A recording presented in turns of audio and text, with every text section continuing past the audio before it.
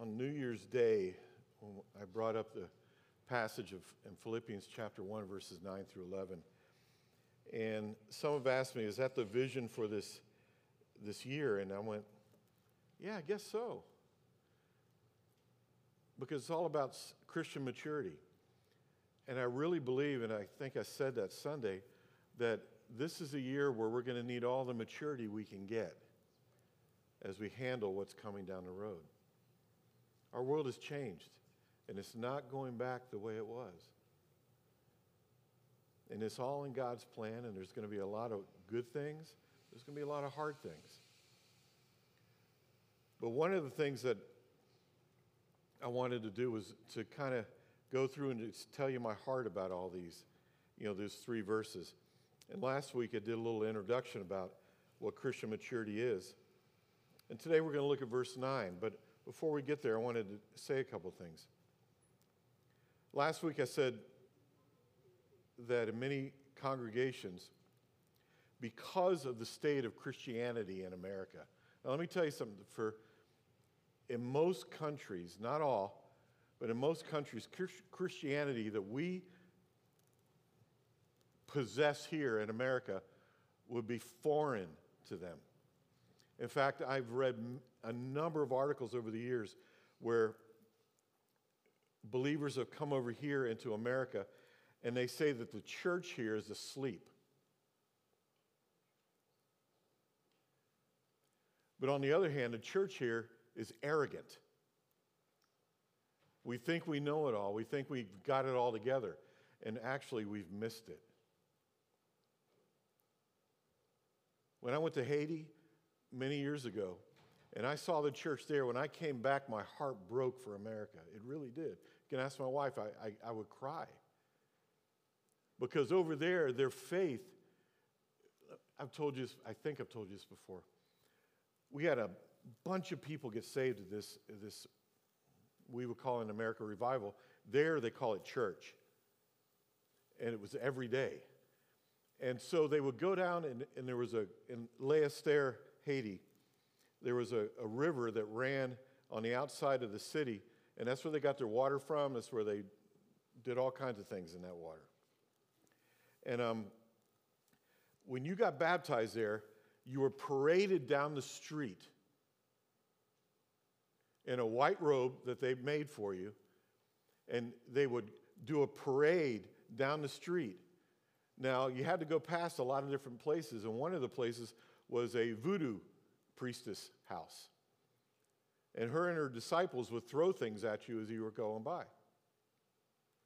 Then you would go to the river, and what was really neat, I saw the deacons there would go before the pastor walked in, they would go and clear out, and they would go and rub their hand on the bottom to make sure he didn't step on anything sharp or anything of that sort, and the people too.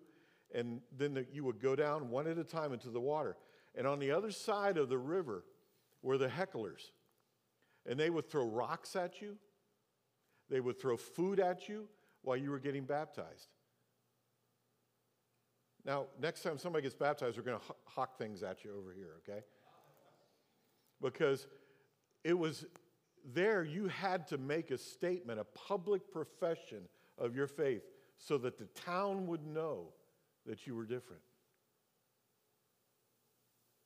We don't have it hard at all.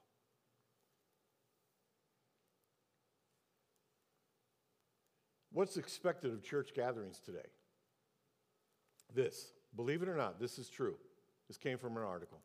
Excitement, great music, fun, and Christian entertainment. Let me say it again. Excitement, great music, fun, and Christian entertainment. We don't want to be happy, clappy, snappy.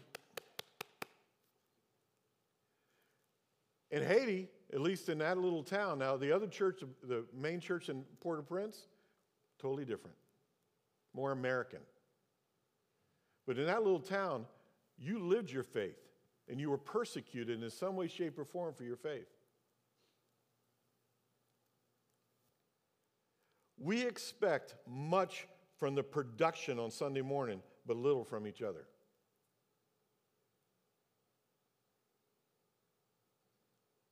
It's not a correction. I pray that this opens our eyes today. We expect all this stuff from a church.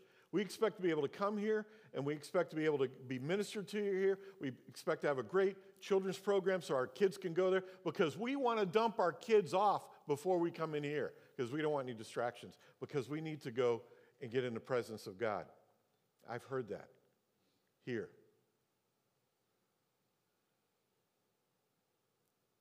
We've had people not come here because we didn't have children's activities before the children's Sunday school time.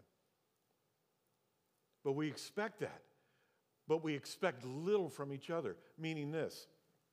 Lay a stare. This is all not my notes. We may not even get to it today. There was a big man there. We call him the gentle giant. I'm 6'2". I looked up at him.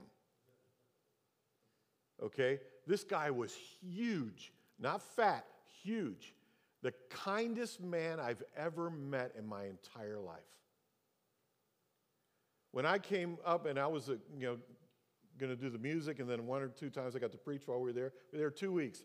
Every time I saw him, he would go like this. But it's more like this. And he would hug me and pull me in, and I thought my body was going to collapse because his arms were the size of my thighs, okay? And he would just hug me with all the love and compassion and passion and Christian love, all that stuff. He would just hug, and I would be going, my eyes are bulging, okay? Because he would just crush me. And then he would walk over to Rob, and Rob was about that tall, and he would sometimes pick Rob up and hug him. And it was wonderful, but I found out about him. You know what happened? He was a voodoo high priest. Got radically saved in this little church that had no windows, no glass in the window. It was a brick building, not painted, with like a thatch-type roof that had aluminum on it in places. And they had wooden benches and rafters. And every time that church was open, which was, believe it or not, every day, there were people standing outside listening and people sitting in the rafters and in the windowsills. So he got saved. And he told me this as we went on through the week. And it's a requirement when you come out of voodoo. You brought all of your voodoo articles with you. You stood in the middle of the street, piled them up, and you renounced your faith in voodoo and announced your faith in Christ right there on the street with people watching. And then you burned your stuff. Clothes, all of it. We expect much of the production on Sunday morning, but little from each other. Turn with me to Philippians chapter 1, verse 9. Now, this is a prayer that Paul has written down that he prays for the church in Philippi. And also, there's similar prayers in Colossians, there's similar prayers in Ephesians for the churches there. So that's what this is. Now, look what he says in verse 9.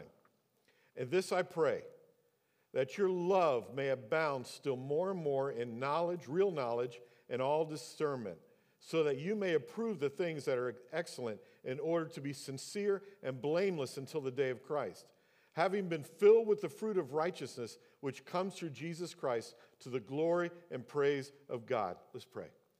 Lord, as we look into the word for just a few moments, I pray that you will give understanding and that you will speak to our hearts. And Holy Spirit, we ask that you bring conviction, encouragement, and peace. In Jesus' name, amen. First thing we're going to see, we're only going to look at verse 9 today. In it are 3 different signs that I saw of Christian maturity. A sign of Christian maturity, the first thing is a prayer life. He said, "In this I pray." Now, what is it telling us? Christian maturity comes as we seek Christ. Paul's foundation was based in a relationship with Christ. If we want to have any type of Christian maturity, then we need to have a relationship with Christ. You're going, well, wait a minute, that means being saved. No, it's a fruit of that. I know many people that say they're saved, but they have very little maturity in Christ. right? It comes with a relationship that you build. How do you build it? Like any relationship, in any marriage, in any friendship, in any work relationship, it comes through communication. It comes from me talking to you. It comes from me getting to know you, right? Okay, sorry, only aged people know that. Okay? It comes from a relationship. It comes from me getting to know Bradley. It comes from me talking to him. It's the same with our relationship with God. Do you know that one of the hardest things that people say to do, besides reading the Bible, is praying? Because we're expecting to hear, "And yes, I will answer that, O my child, whom I loveth." This is not Charlton Heston in the Ten Commandments. This is a time where you pray. And in that quiet moment, when you have those moments with Christ, He will speak to our hearts. We'll feel this nudging. We'll feel His leading. We'll feel, even at times, of presence. And other times, we may feel nothing.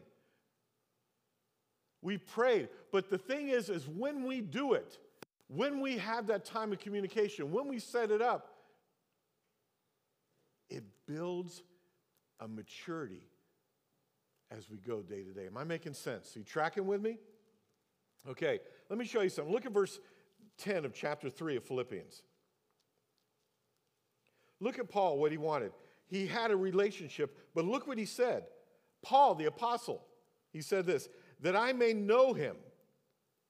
Now, real quick, that know, we're going to look at it in a minute, it means experiential knowledge. How do you get experiential knowledge? By experiencing God. How do you experience God? Pray.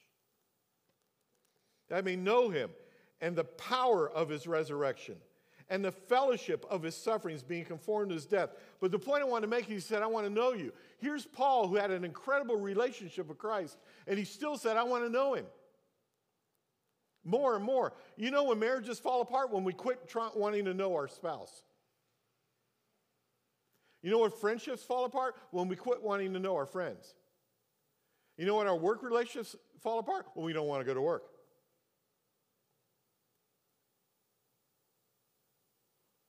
You know when our relationship with God falls apart? When we stop praying. When we make excuses.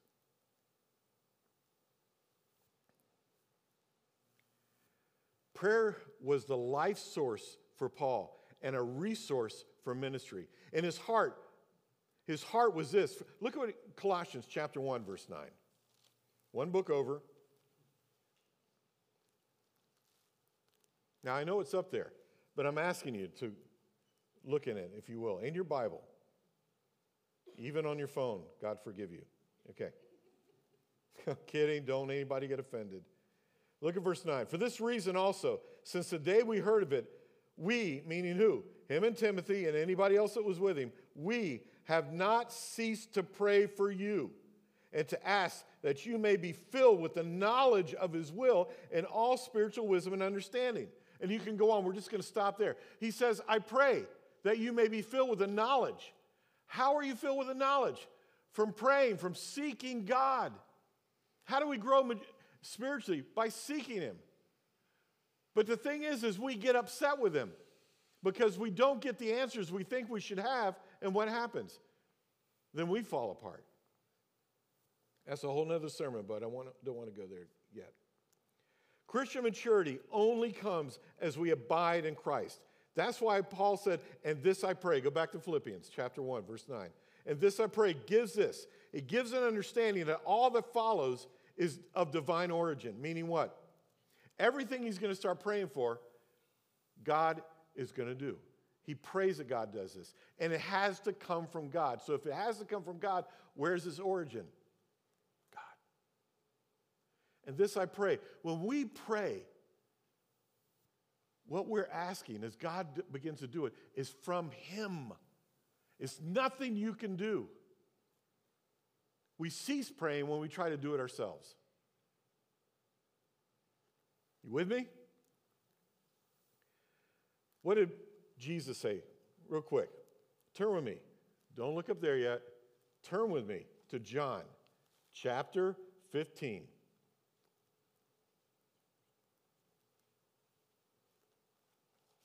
Can I be bold and ask a favor? Like you can tell me no. And if you do tell me, I'm still going to ask. Can I ask a favor? Hold on. Let me show you. Can you leave these in your pocket next week? Can you leave these in your pocket next week and bring this? Can I ask a favor? Would you do that for just 1 week? We'll start there. Bring this. Do you know that Christian maturity is knowing where in the Bible to look? And there's nothing like looking in your Bible, that you've got your markings in, that you've got your notes in, that you've got all that stuff in. Do it next week. Leave your phones in your pocket and bring your Bible. Just a favor, kind favor. Let's go to John 15. Look at it real quick. John 15, verse 5. Look what Jesus said. I am the vine. You are the branches. He who abides in me and I in him, he bears much fruit. For apart from me, you can do nothing. Look at verse 6. If anyone does not abide in me, he is thrown away as a branch and dries up. And they gather them and cast them into the fire, and they are burned up. Look back at 5. I am the vine. He's the source. You are the branches, or the product. He who abides, that means stays connected. Abide means to dwell. It means to live in. It means to draw from. He who abides in me, and I in him, he bears much fruit. For apart from me, you can do nothing. Do you know how your spiritual life grows? Your Christian maturity grows? By that. By abiding in Christ, because it says, the promise is this, we will bear much fruit. Because apart from him, we can do nothing. The good indicator of a believer's maturity as a Christian is their prayer life. That's the first thing, prayer life. Paul told the Thessalonians to pray without ceasing. That means to have an attitude and a heart for prayer all the time. Y'all with me? I'm going to keep asking that because there's a couple of glazed looks starting to happen. Okay? Let's go on. Here's the second sign. Second sign of Christian maturity. Back to Philippians chapter 1, verse 9. Look what it says. It says that your love may abound still more and more. The second sign of Christian maturity is God's love. Christian maturity has its foundation in the very love of God. A sign of the last days, you know what the sign of the last days is? In Matthew chapter 24, verse 12, is that men's love will grow cold. And if you aren't seeing that today, you don't drive 75. You don't go to stores. I was in the store the other day, and I was standing there, and there was I can say this now because I'm considered elderly. There was a more elderly person standing over here. And we were going in fact, it was going into Kroger. And I had a basket, they had a basket, and we were I was maybe 2 steps ahead of them, and we were going, and there was about this much space in between us as we were starting to go through the door. And this young girl came busting by. She went like this. And I went, she turned around and said, "You're welcome." And she goes, "Oh." And she kept going. She didn't even catch what she did. Do you know what that is? That's love growing cold. It's a very small example of it. To most people, nothing, but it's love growing cold. It's the same in church. As believers, our love grows cold for each other. Christian maturity has this foundation in God's love. The word for love is what? Agape. I love. Okay, that's true. But it's agape. You know what agape means? Anyone can say it. Go ahead. The love of God. Yes. But that's the very minimal definition of it. You know what it means? It means God's willful direction towards us in love. It means this. It means God loves us, but he's extended his will towards us to love us. It's like this. Most people say, oh, I fell in love at first night when I saw my wife or I saw my husband. No, that probably wasn't true. Love is not a feeling. Agape is not a feeling. It's a directed will towards somebody. That means I'm choosing to love you. I'm choosing to care about you. I'm choosing to like you. I'm choosing to serve you. I'm making a choice. God made a choice to love us before the foundation of the worlds were ever laid. He made a choice to love a creation he hadn't even created yet. And he's going to love us no matter what. And most people don't realize, even when he sends unbelievers to hell forever, that is even an act of his love. You're going, how? I'm not explaining that today. Look it up. Here's another thing. Biblical love is not an empty, sweet feeling. It's a deep commitment founded on the truth of Scripture and a relationship with Jesus Christ. Turn with me to Ephesians chapter 1. It's back one book. Ephesians chapter 1. Ephesians chapter 5, verse 1. Ephesians chapter 5, verse 1. Therefore, be imitators of God as beloved children, and walk in love just as Christ also loved you and gave himself up for us as an offering and a sacrifice to God as a fragrant aroma. Let's keep going. No, let's stop there. Don't laugh at me. I'm trying to stay in my notes, okay? What is that saying? Well, let me show you. Go to 1 Peter. It's a few books forward. 1 Peter chapter 1, verse 22.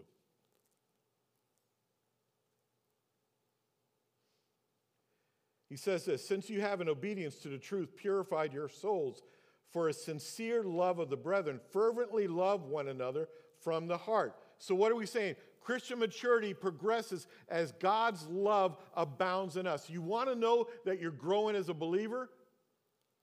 Start loving people, choosing to love them. And let me tell you something. If you've been a believer long enough, it's hard to love some other believers. Let's get real.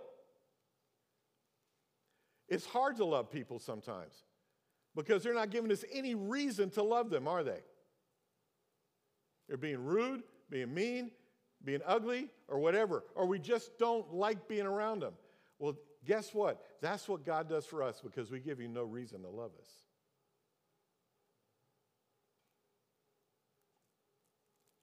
You want to know you're growing as a believer? Learn to love. There was a guy that one time passed away, and he said that before the Lord sent him back, whether you believe this or not, it's fine. He asked him, he said this, he goes, have you learned to love yet? And the man knew that he hadn't. The Lord sent him back. Have you learned to love yet? But let me tell you again, love is not an ooey-gooey, rich and chewy feeling. That's an old commercial.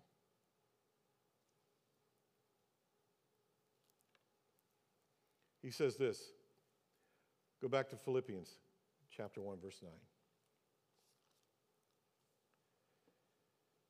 In this I pray that your love may abound still more and more in real knowledge and in all discernment. He says that your love may abound. The word abound means this. It means to have more than enough. And we saw that 2 weeks ago. We have more than enough when we know Christ's love for us. That means our love is supposed to abound for one another and for God. And he's given us more than enough to be able to do that. Even in us, we don't have the capacity to truly love. But when we are believers, we have the Holy Spirit in us. And what is one of the fruit, or one of the aspects of the fruit, which is a singular word? The aspects of the fruit. The first one is what? Love. Love. How are you going to know you're a believer? If you love. What is a sign of a believer? You love. You love God first, and you love others. And love means you're willing to serve. You're willing to this. If it's agape love, then we're willing to lay our lives down for each other. We're willing to serve one another. We're willing to pay the price for one another.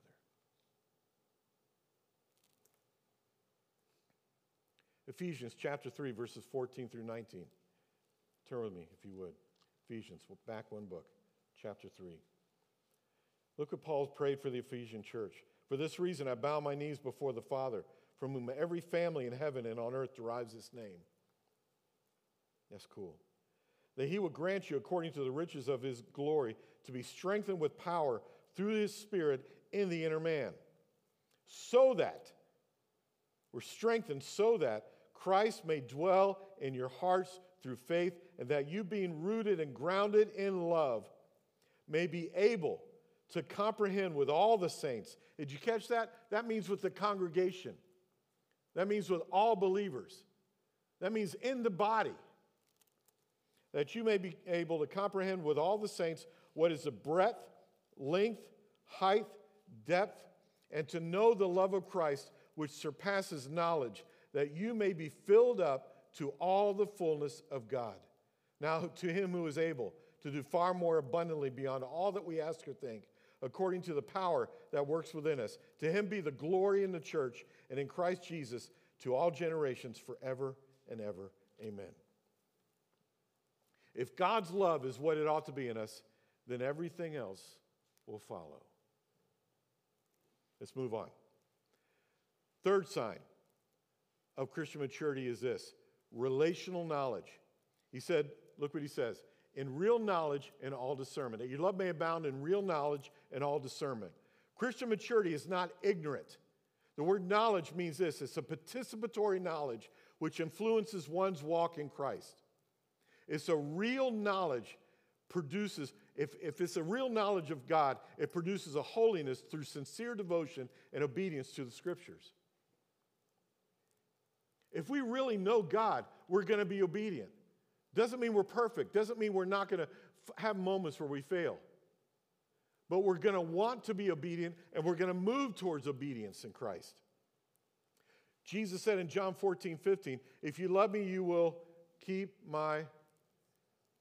In 1 John chapter 3, verse 24, the first part of it says, the one who keeps his commandments abides in him, and he in him. Real biblical knowledge enables believers to love God, love what God commands. Let me read that again. Real biblical knowledge enables believers to love what God commands. Because we're knowing Christ. Peter even said to grow in the grace and knowledge of the Lord Jesus Christ.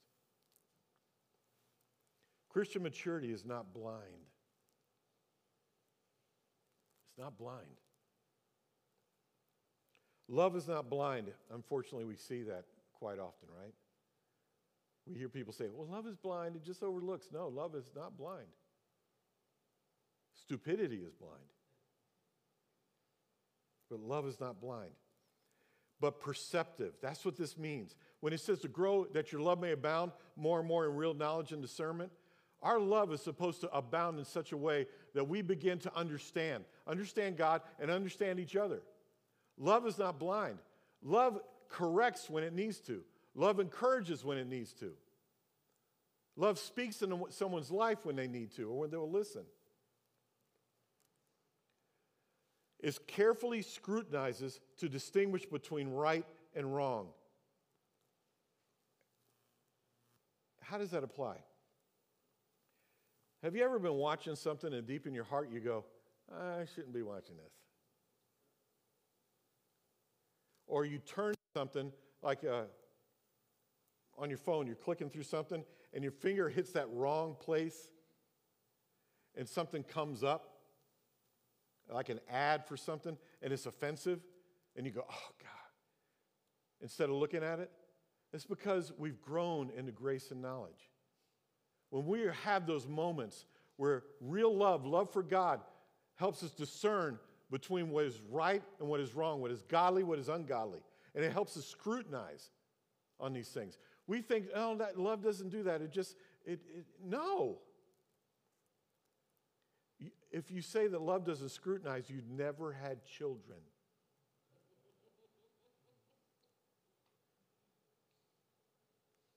Because I love them enough, I love my kids enough, you can ask them, that I'll call out in great love, sometimes tough, what's right and wrong. Do we do that with each other? Don't answer that.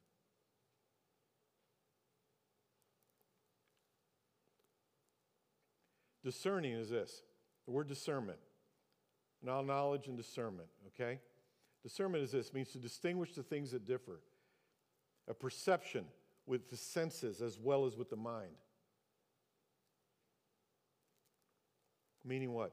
Discernment stresses moral perception and the practical application of knowledge to the many circumstances and challenges of our life. Meaning what?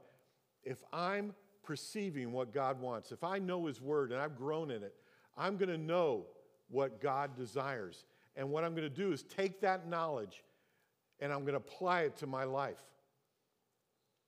I'm going to apply it in the areas it needs to be applied. You say, well, that's the Holy Spirit's job. How do you think He's doing it? He's doing it through you. He's saying, I want you to do this. I want you to not do this. Discernment is the understanding and appreciation of real knowledge of God's Word that produces a holy life. Christian maturity loves what God commands and is able to apply them in one's walk. Before we go any further, turn with me to Luke. I know, I heard you say it. I knew it. Star Wars has infiltrated the church. Chapter 6.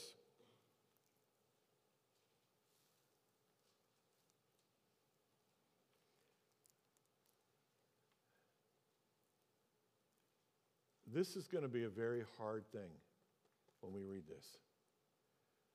But watch how it applies to what we're talking about. Chapter 6, start in verse 46. This is Jesus. Why do you call me Lord, Lord, and do not do what I say? Ouch. Everyone who comes to me and hears my words and acts on them, I will show you whom he is like. He is like a man building a house who dug deep and laid a foundation on the rock. When a flood occurred, the torrent burst against the house and could not shake it because it had been built well. But the one who has heard and has not acted accordingly is like a man who built a house on the ground without any foundation. And the torrent burst against it, and immediately it collapsed. And the ruin of that house was great. So what are we looking at? These three things that I gave you today from Philippians chapter 1, verse 9. Those three things are foundational to our walk in Christ. The foundation determines the formation in Christian maturity. Did you catch that? The foundation, whatever that foundation is, and it better be Christ. We know that it says in the Word that He is our foundation. That's what Jesus was talking about. The foundation determines the formation in Christian maturity. I'm going to ask Kelly to come up. Come on, Kel. You're going, I thought we were done. You're not that blessed. She's got something she wants to share. And it concerns the future where we're going. Come on, Kel.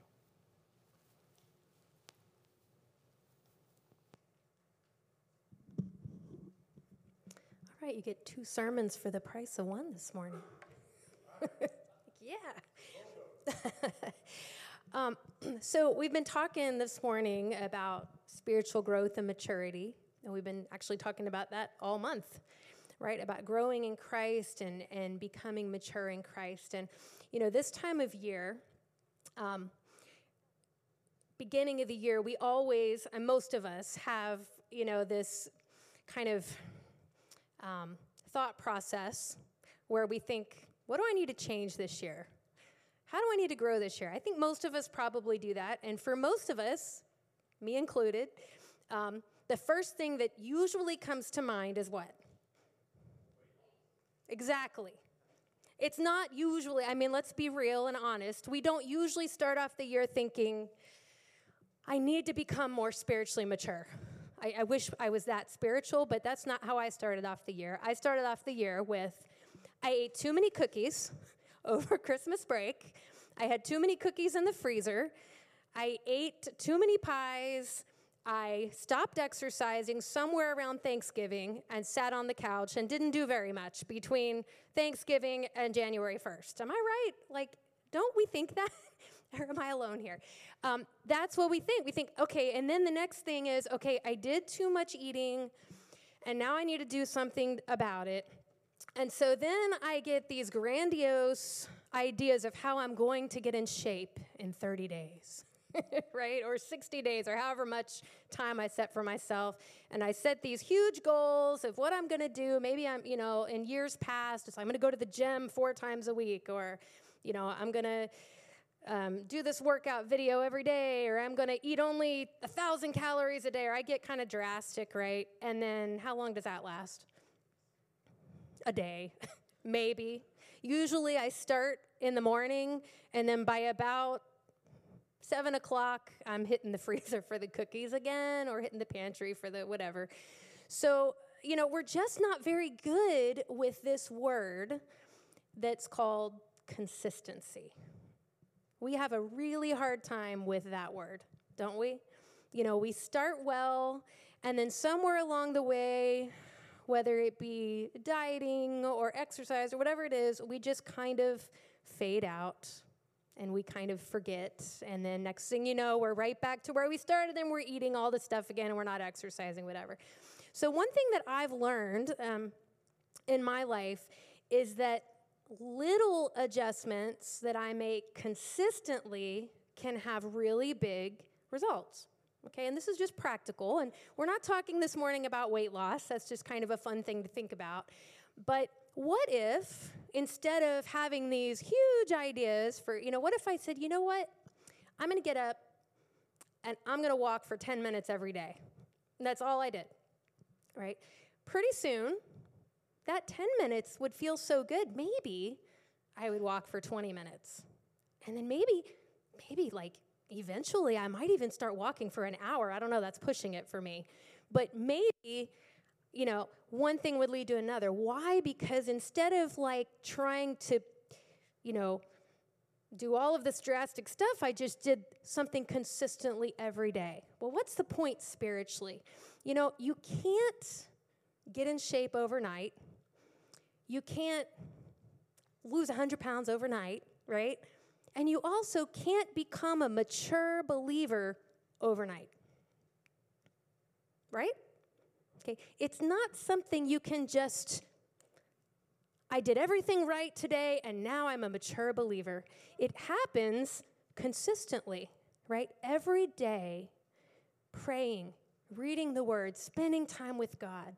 If you only have 10 minutes, you have 10 minutes, but you do that 10 minutes in the morning, and you get up, and you sit there, and you pray, and you read the Word, and you spend time with God, and then you get up the next day, and you read, and you pray, and you fellowship, and you come to church, and you do the things that you know you need to do to become mature in the faith, and next thing you know what?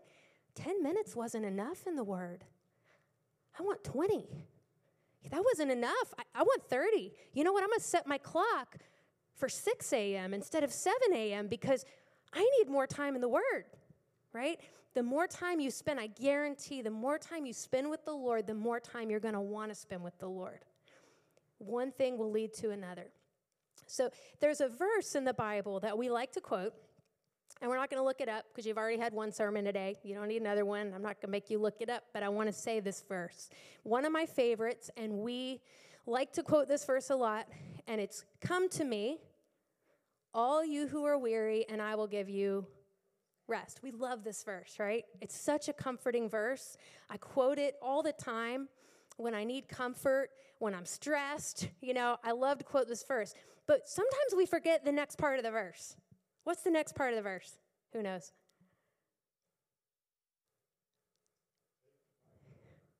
Before that, the next part is, "Come and learn from me." After the rest, it says, "Come and learn from me." And then it goes on, "Come and learn from me, for I am gentle and humble in heart, and you will find rest for your souls." Your soul is your inner person, your feelings, your thoughts, your emotions, all of this inside that sometimes can be in such turmoil, right?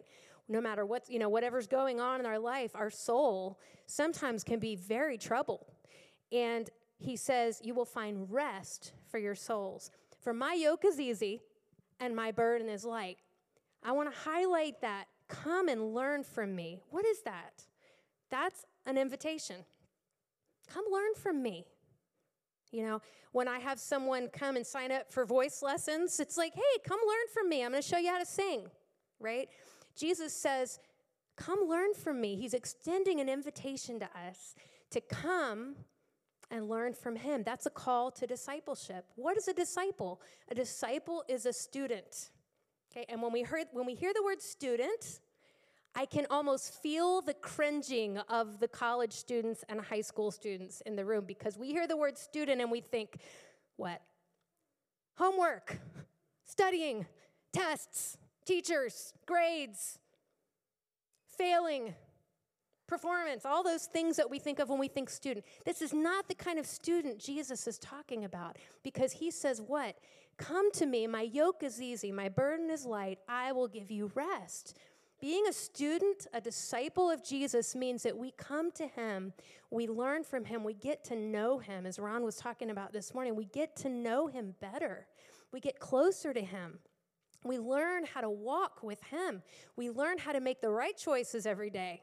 We learn how to be strong. We learn how to use our spiritual gifts. We learn from him. How do we learn? We learn through his word. We learn through his Holy Spirit within us, teaching us. And as we learn from him and as we grow, we're transformed. That's the beauty of it. The Bible says, be transformed by what? The renewing of your mind.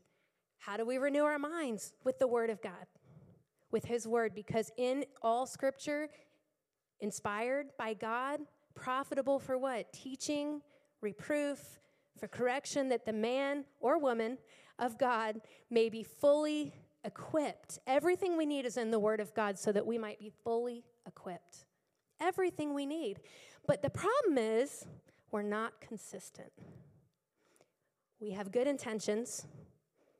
I'm going to read my Bible for 30 minutes every day. And how long does that last? For some of us, just a day, 2 days. Why? Because we're not willing to get rid of what we need to get rid of so that we have the time to do it. So I have a challenge this morning, and then I want to just close by telling you some opportunities that we're going to have here at MVC that I'm really excited about. We've been planning this and talking about this for several months now. So when you're getting ready to make little adjustments in your life and changes in your life, you need to ask the Lord, what is it you need me to give up? What can I give up to make room for this, for growth? Because growth doesn't happen overnight. It's not something you can just do in a few minutes a day, and just quick and move on. It takes a commitment to being consistent. So what might I need to give up? Maybe I need to give up an hour of sleep. That was me. I had to make a commitment to get up earlier, because once my kids gets up, it's just crazy in my house. So I had to set the alarm an hour earlier so I could spend time with the Lord. Maybe it's, giving up some time that you normally are gaming or on social media or watching your favorite show or whatever it is. Nothing is more important than your relationship with the Lord and growing in that. So I just want to challenge you first to ask the Lord, what adjustments do I need to make? What do I need to adjust in my life to make room for spiritual growth? And then here's the second thing. Spiritual growth, learning God's word, growing in his word, happens best in fellowship. We were designed for fellowship. So when I study God's word, yes, we spend time alone with the Lord every day. That's super important. But when I study the word of God in fellowship with other believers, what happens? We become accountable to one another, right? We start asking each other, how's it going? What did you get? If we're all studying the same thing together, what did you get out of that passage? What's God teaching you? How are you applying that? How's God showing you how to apply that in your life? We can start discussing it, talking together, helping each other learn how to apply the truths of God's word every day. And it's very powerful. It's very powerful. There's nothing like fellowshipping around God's word. Think of it as having a meal together. Isn't it great to sit around the table with people you really love to be with and just talk and eat and hang out? Isn't God's word our bread? The bread of life? We can gather around the Lord's table and feast on his word together. It's a beautiful thing. So we are launching some new opportunities to do just that here at MVC, to gather around the table with God's word and fellowship together around his word. And we're calling them discipleship classes. I think that's what we came up with. Discipleship class is kind of an old-fashioned term, but we couldn't think of a better one. If you have an idea for a better one, let me know. Something cool and trendy. We tried on a few, and they just didn't sound right. So we went with discipleship classes. And really, they're just small group Bible studies. All right, simple. And so the goal is that we want to have something for everyone, whether you're a baby on up. We want everyone to have an opportunity to be discipled in God's word. And so some of them are similar to what we've been doing, and we've added some more. So really quickly, I just want to go through what we're going to be offering, and I want to challenge you and encourage you to pick one or two. Two is great too, to commit to. And pray about it. See what the Lord would have you do. So, of course, our children, we're going to continue Sunday mornings what we've been doing. That's our primary time for discipleship with the kids. We teach them God's word, and we spend time. And I love being with our kids. They're so much fun. We have such a great group of kids. They really love each other, and it's really fun to watch them together. So that's still on Sunday mornings. Wednesday nights. We're still going to have Bible study Wednesday nights, but I'm really excited about what we're doing on Wednesday nights. From now on, starting first week in February, so this is all going to start first week of February, so you've got a couple weeks to kind of think about where you want to plug into. But on Wednesday nights, starting first week in February, we're going to have 8-week classes. So it's an 8-week commitment. We're going to be doing a study called Practicing the Presence. Ron's going to be teaching that one. It's going to be from 7 to 8. This is open to all ages, adults. Youth will still be having Bible study from 7 to 8. But in the next few months, what we'd like to do is expand Wednesday nights and offer maybe 2 or 3 different classes. We're going to start with one. But as the Lord raises up more teachers, more people, we'd like to have maybe 2 or 3 classes to choose from. So maybe you want to do this class and someone else wants to do this class, and you pick your class from 7 to 8, okay? Youth will still have their normal programming, and they'll do an 8-week rotation as well. So that's Wednesday nights. Then we have young adults, Friday nights, every other Friday, 7 p.m. And invite friends. They have a great time, worship, prayer, studying God's word. So that's 18 to 35-ish for every other Friday night. Then we have a couple new things starting up. Monday mornings. We are going to have a morning Bible study. I'm very excited about this. We are going to have I have to be careful how I say this. We're going to be having a senior adult Bible study Monday mornings from not every other Monday morning. So it's going to be an every other week thing. 9:30 to 10:30.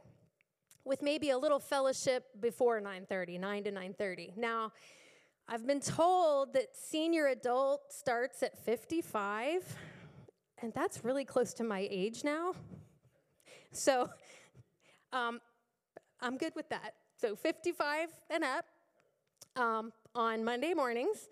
And there will be a rotation of teachers come that first week. I believe it's February 6th will be the first meeting.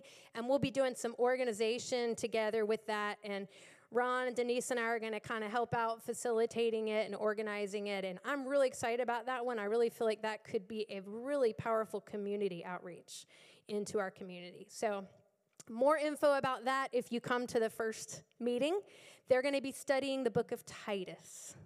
And one of my favorite books, one of the pastoral. And then here at MVC, here in this building on Monday mornings. Prayer is immediately after from 10:30 to 11:30, so if you come to Bible study, you can stay for prayer if you'd like. Okay, lastly, we have another new Bible study. Now, this is the same time as we've been having the family-friendly small group on Sundays, but we're going to expand that a little bit for a little bit larger group. And so the Sunday every other week family group is going to be now called a parent Bible study. We're going to be going through a book called Raising Kingdom Kids, and it's a really powerful book. I'm enjoying going through it as a parent. And so our Sunday afternoon, every other Sunday family small group is now going to be a parents' Bible study, and it's going to be open to parents of all ages up through college. So if you have a teenager, come to the parent class. You know, those of us that have teenagers, we can all study God's Word and learn together. Because if you have teenagers, you know we never really know what we're doing. We think we figure it out, and then we have to figure it out again because, you know, we just need to be dependent on the Lord for everything we do. So we're going to study what God's Word has to say about parenting together. That's going to be every other Sunday right after church until about 2:30. There will be childcare for that one. And I forgot to mention the Wednesday night Bible study. Guess what? We're offering childcare now. So if you want to come Wednesday nights, we will have childcare from 7 to 8. So that's your options. There's something for everybody. I want to encourage you, pray about where you're going to plug in. How do you sign up for one of these Bible studies? You come to the very first meeting. That's your sign up. So show up at the first meeting. We will have a schedule out. It'll be on the app. It'll probably be posted in the back. We'll give you all the dates, plan to show up, sign up, and I'm just really excited about what the Lord's going to do. Is we're going to grow in Him in maturity together. So let's stand up. Do you want to close this out, Ron? All right, Lord, we just thank you for this morning. We thank you for what you're going to do here at MVC. We pray that for every Bible study that we're going to be launching in February, Lord, that you would just lead exactly who needs to be at each one of these studies, that you would give us wisdom as to where we need to make adjustments in our lives, Lord, to grow in you. And we thank you, Lord, for what you're doing here. We just ask that you would go with each one of us and keep us safe as we leave, and just bless everyone as they go about their week. In Jesus' name, amen.